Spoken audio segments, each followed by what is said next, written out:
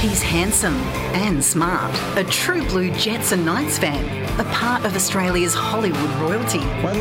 From General Hospital to Occupation Rainfall, NCIS LA to All Saints, Newcastle Live Radio's very own Novocastrian in Hollywood. It's time to cross to LA to catch up with Zach Garred. It is time to cross to LA, but we're also going to cross to Times Square. There's been some fun over there this morning, Zach Garred. Yeah, I'm just catching up on that myself, Tracy. This is something that happens every now and then in New York City, and I think in other cities around the world, is these random sort of explosions. I know it sounds very, very sinister, but this is actually quite benign, really, but it doesn't make it any less scary. No, well, apparently there was panic in Times Square as multiple fires. Like, you can imagine being in Times Square, you hear these big bangs. You can only imagine what people must be feeling at the moment. No, without question, of course. You know, people are always going to be on edge in any sort of circumstance like that, no matter where you are. So yeah, it looks like there's been an explosion in one of the sewage ducts or sewage drains underneath Times Square. And sometimes what happens is they build up gases and they explode with these gigantic big booms, you know, and they send the manhole covers flying. So it's quite a terrifying experience. We don't really have that so much here in Los Angeles because we don't really have the need for as much centralized heating as they do in New York City and Chicago and other places like that. So we have more transformer explosions, you know, so every now and then a power pole will go boom. But, this is quite terrifying for the people in and around Times Square. And look, having a look at the vision, there's some great vision on Twitter, and just watching people just go, oh, my God, they're standing in the middle of Times Square just, you know, doing the usual stuff you do in Times Square, and off it goes. It's quite disturbing. But, look, everything's fine. It's not a terrorist attack. It's just the sewage exploding.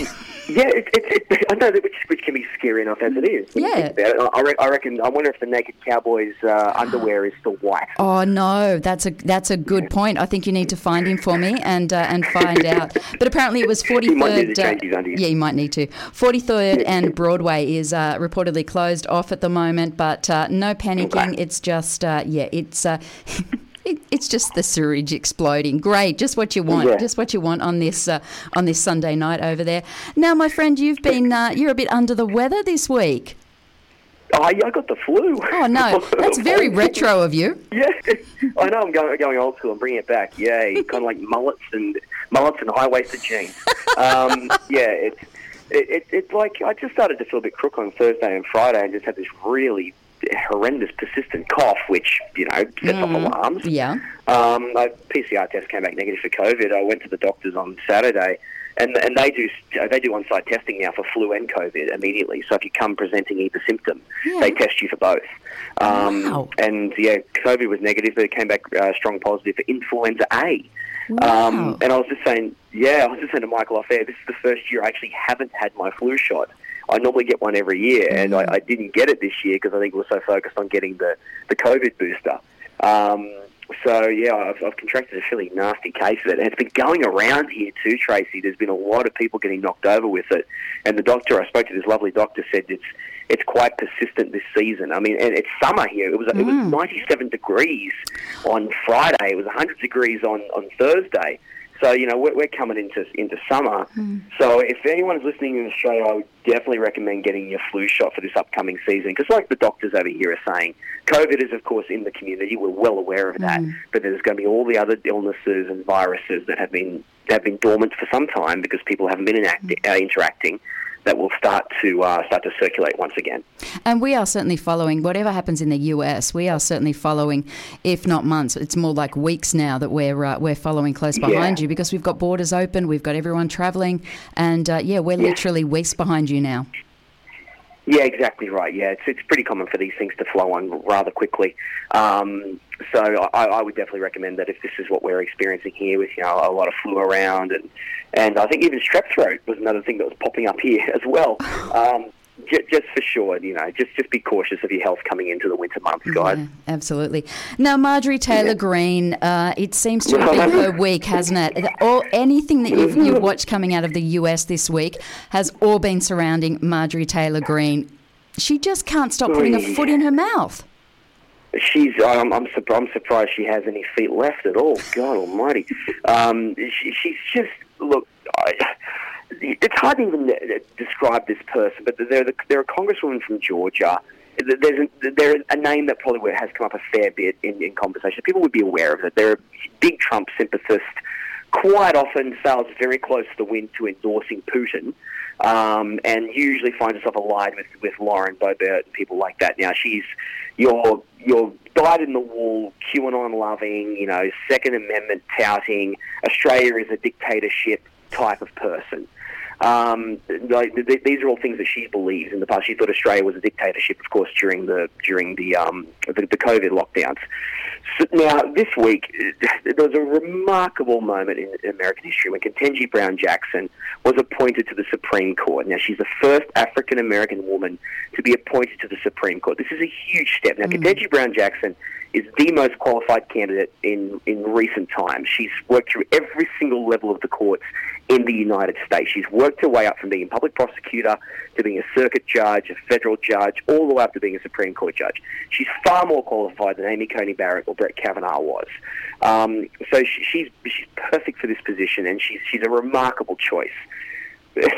Marjorie Taylor Greene, I should say that Susan Collins, Lisa Murkowski, and Mitt Romney, 3 Republicans, voted for Ketanji Brown Jackson because it makes perfect sense, because she's a highly qualified candidate. Yeah. Marjorie Taylor Greene then said that these three people, members of the Republican Party, were pedophile endorsers. What? This is, and that the Democratic Party was the party of the pedophiles. There is this really strange conspiracy theory, again, circulating in the extreme right of the Republican Party, powered by people like Josh Hawley, Marjorie Taylor Greene, Lauren Boebert, a lot of people who you often hear associated with January 6th, unsurprisingly, basically saying that Ketanji Brown Jackson went light on child sex, on people who committed sex crimes against kids or pedophiles, which is absolutely not true at all. You just need to look at Ketanji Brown Jackson's record to see how remarkable she had been as a judge. It is absurd. So she called these 3 particular members of her party pedophile supporters for it. And she's just unraveled as the week has gone on. She's even ended up in a Twitter back and forth with Jimmy Kimmel, threatening to report him to the Capitol Police after he tweeted out a joke about her. So this is just spiraling into the absolute lunacy of possibilities. The thing is, but a lot of the GOP will do, and Mitch McConnell and Ted Cruz, a lot of the senior members, but they won't come out and criticise her too much. They'll come out and say, "Oh, I don't agree with what she's saying. I think it's ridiculous." But that's it. That is all they will do. They won't support Susan Collins, they won't support Mitt Romney, and they won't support Lisa Murkowski, because Ketanji Brown Jackson got through on a vote of 53 to 47. So it was split right down the middle. This is the most highly qualified candidate they've put forward for the Supreme Court for some time, probably since Merrick Garland, who, of course, was filibustered into defeat during Obama's lame duck presidency, the final years of his lame duck presidency. And they still couldn't find any sort of common ground here with this. And so, of course, Marjorie Taylor Greene and all the other lunatics have jumped up on their soapbox and, said the absolutely logical thing, which is, of course, they could only be pedophile supporters, which is just bizarre. But it's straight out of the QAnon belief. Completely. It's straight out of that belief, yeah, which is the audience and the community they're trying to pander to. The one that really grabbed my attention, Zach, was, that she attacked a school shooting survivor, saying that they needed to be more masculine. Good. Oh, God. Now, this person she attacked, I forget his name presently. I think he was a teacher at Parkland High School, the one in Florida that was shot up. Now, he came out and, of course, criticised her for her absurd statements around the Second Amendment and, the need to arm everybody and all this kind of stuff. She wraps masculinity around having a weapon, which is, I mean, pardon me, it's something that I've experienced here first. Yes, I'm right. I promise you I'm still here. I've seen people say this kind of weird stuff here, but she attacked this poor survivor of a school shooting, by saying that he needed to be more masculine, and why didn't he come and hang out with some deer hunters to have a really true grasp of what masculinity and guns are like? I mean, You talk about someone like Alex Jones is I think he has been found guilty of goodness gracious, misinformation against the Sandy Hook survivors. So he's been successfully sued by the survivors of Sandy Hook and the parents of some of the kids. Now she's treading a very fine line here with this kind of stuff as well, by attacking these people who have experienced some of the most horrendous facets that the Second Amendment does bring to the United States, some of the most horrendous aspects of having the Second Amendment here, as we've seen far too frequently. And it's but then again, this is the chorus that she's trying to sing. This is the chorus that she sings from, like a lot of them do, which is, don't take my God's gun and country. And I don't know where the religious and the religious and the weapons really cross over, but yeah, there you go. It's just ridiculous. Now, January 6th is it's really well and truly back in the headlines at the moment, and it's for varying reasons, and a lot of it is around the fact that Donald Trump really wishes he had have marched with the insurrection on January 6th. WTF? Look, but again, this is all stuff that we've sort of known for so long. Of course, he sympathised with a lot of the people who were there, a lot of the insurrectionists. But he was at a rally, I think it was this weekend, I think it was in one of the Carolinas, it was either North and South Carolina, and he said that he wished he had marched with them on January 6th to the Capitol steps. So, great, that's very comforting. Thank you so much. On the same weekend, that text messages came out from Donald Jr. to the Mark Meadows, the chief of staff at that time, saying that they had a clear path to victory. Everything was on their side. All the facets they needed were lined up and ready to go, and they basically just needed to have a continuation of power. So there's text messages now from Donald Jr. basically plotting again a usurpation of the election and a continuation of this insurrectionist action. That's exactly what it is to the very definition. It's treasonous to the very definition of the Constitution over here. They were plotting against a democratic process. And then you've got the former president at a rally saying, I wish I had a march with these people who attempted to overthrow the whole thing. So, and it's getting to a point here now, a lot of people are looking at Merrick Garland, who's the Attorney General I mentioned earlier, who was Obama's pick for the Supreme Court, and going, how much more do you need? Like, what else is required? You've got the text messages, you've got the evidence, you've got the rhetoric, you've got everything there. Now, they've locked up, I think they've prosecuted well over 100 people now associated with the actual insurrection itself. And some of them are doing sentences between 9 months and 3 years for what they did. One person was recently sentenced to 2.5 years jail for carrying what they described as a small arsenal to the Capitol on the day.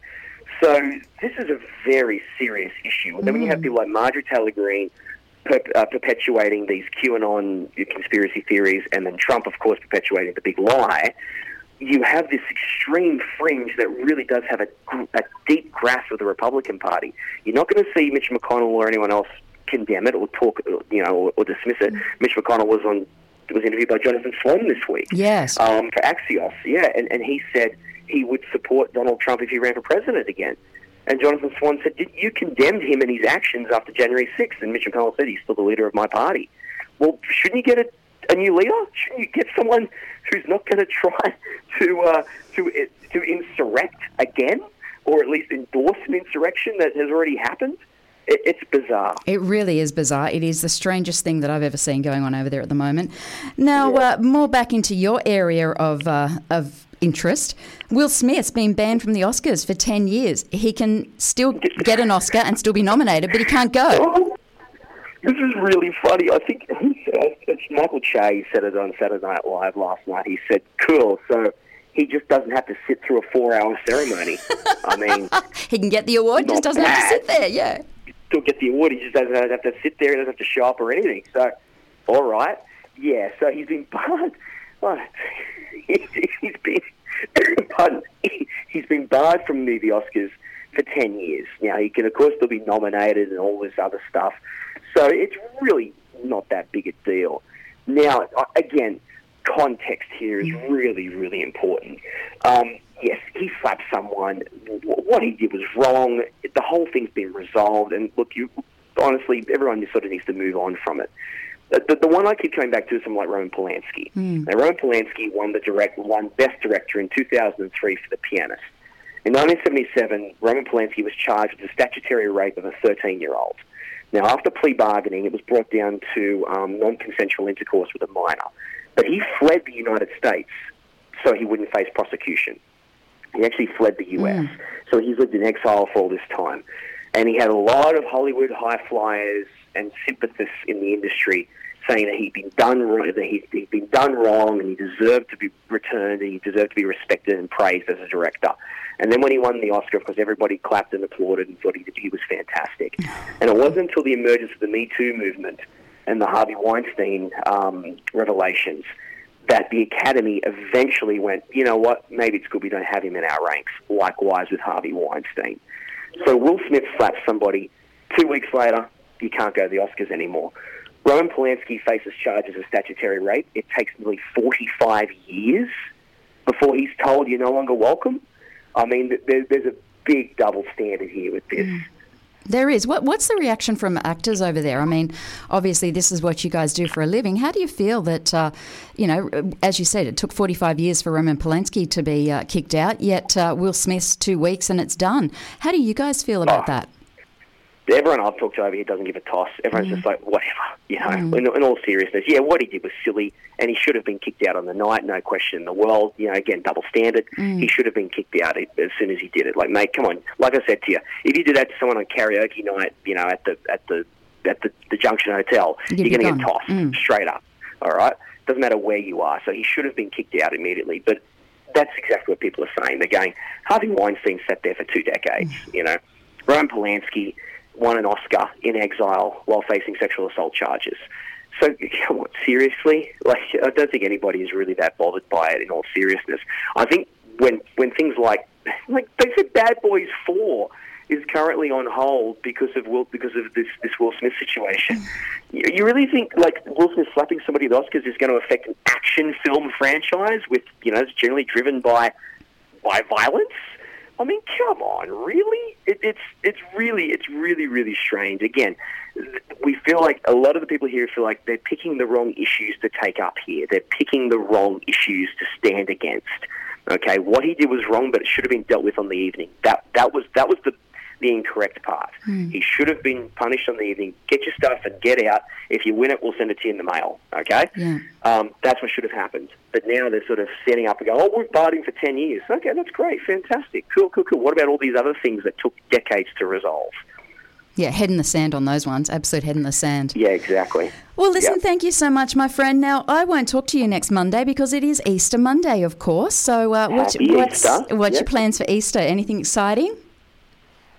Easter's funny over here because it's Passover is the big one, obviously with the big Jewish community here, and Easter is kind of like it's big in the Latino community, so it's actually quite vibrant and quite boisterous. So for us, it's going to be a pretty quiet one. We'll get some chalky eggs and we'll have a nice little brekkie and we'll eat some fish on Good Friday. That's good. Just make sure you've got some Cadbury. That's the most important thing. As an Australian, you need a Cadbury chocolate. That's the hardest part, is finding a chocolate Bilby or a Cadbury chocolate. It's very tough. Oh, no, it's not good. Well, listen, you stay safe over there. I hope you're feeling better very, very soon. And, I'm going to go out and get my flu vac. You've convinced me. I'm going out for it. Definitely get on that for sure, because me and my other mates didn't get it this year because of the COVID vaxxers, and, paid the price. Yeah, but you don't sound great. Thank you, my friend. We'll catch up in a couple of weeks' time. Thanks, Tracy. Thanks, mate. Soon. Bye. That is Zach Garred joining us live from LA. And wow, what an action-packed week it's been over there. Subways blowing up, all sorts of things happening. Well, not subways. The subway makes it sound more exciting, doesn't it? But yeah, a sewage thing just blew up and blew some manholes off. Lots of excitement happening over there. And not to mention Trump, the gift that just will not go away. Newcastle in the Morning covers the big stories that matter the most to you, the local issues often neglected. Tracy Mack's plain talking, no nonsense approach will get your morning off right. Talking news, sport, entertainment, music, lifestyle and more. Joined by Michael Blaxland and covering what you need to know and even some of the stuff you didn't. It's Tracy Mack with Newcastle in the Morning. Weekdays from 9 till midday, only on Newcastle Live.